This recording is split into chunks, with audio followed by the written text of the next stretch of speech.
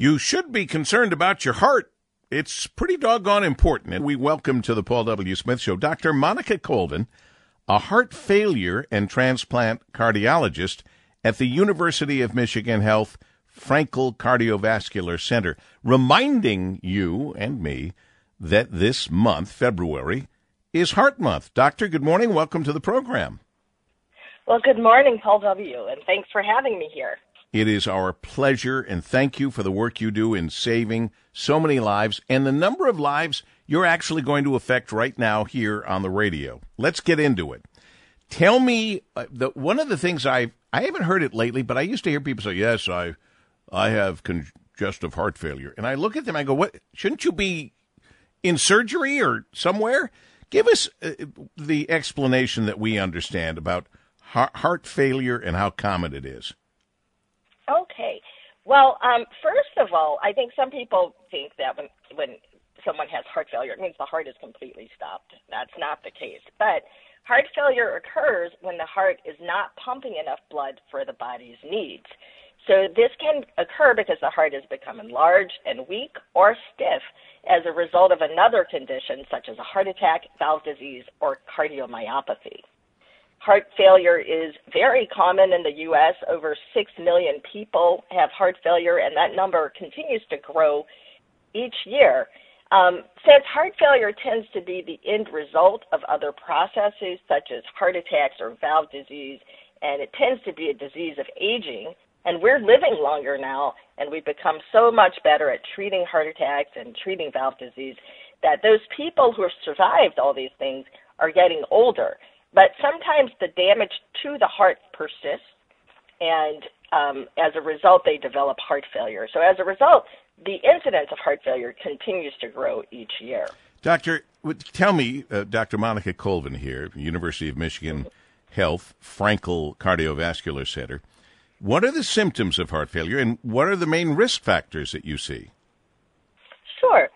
Well, the symptoms of heart failure can mimic other conditions, so sometimes it's difficult to make a diagnosis if you're not familiar with it.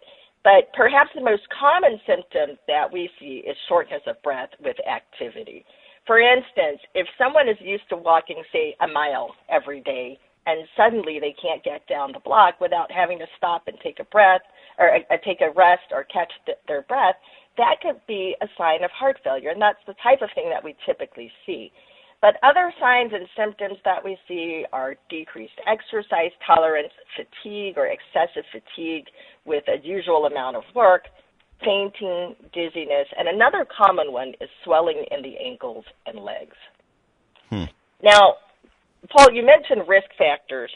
So first and foremost is coronary artery disease.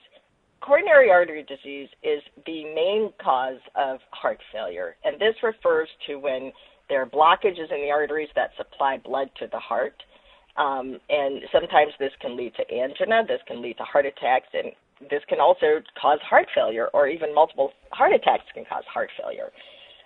Another common cause is high blood pressure. So we see that fairly frequently.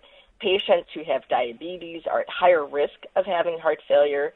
And two other important causes, I mentioned age earlier. As we get older, the risk of having heart failure increases. And finally, obesity. Being overweight is a potential risk for heart failure. Doctor, would you throw in high cholesterol? And if so, how often should you get your cholesterol levels checked? Absolutely. So when we talk about preventing heart failure, we talk about making those lifestyle changes that can keep your heart healthy. And high cholesterol is one of those. So the risk factors for cardiovascular disease in general tend to be very similar: high blood pressure, diabetes, obesity, tobacco, being inactive, high cholesterol. So high cholesterol is also a risk factor, and it's something that we should discuss with our doctors. In general, it's recommended that after the age of 20, or starting at age 20, you have your cholesterol checked every 5 years. Age 20? Age 20? 20. Wow. Exactly, yeah. That is excellent. That's people have not heard that one, I don't think, and that's something they should hear. Anything else in particular before we let you go that you could do in your daily life to lower your risk of heart disease? I'm sure you're going to say some kind of exercise, watching your diet, all of that. Let's say the medications don't work. There's plenty of medications out there, miracle drugs, I think.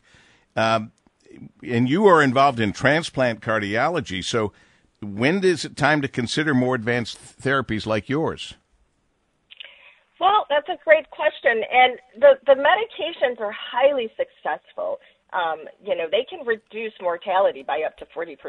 But we do know a subgroup of patients will continue to progress and develop worsening symptoms despite medical therapy.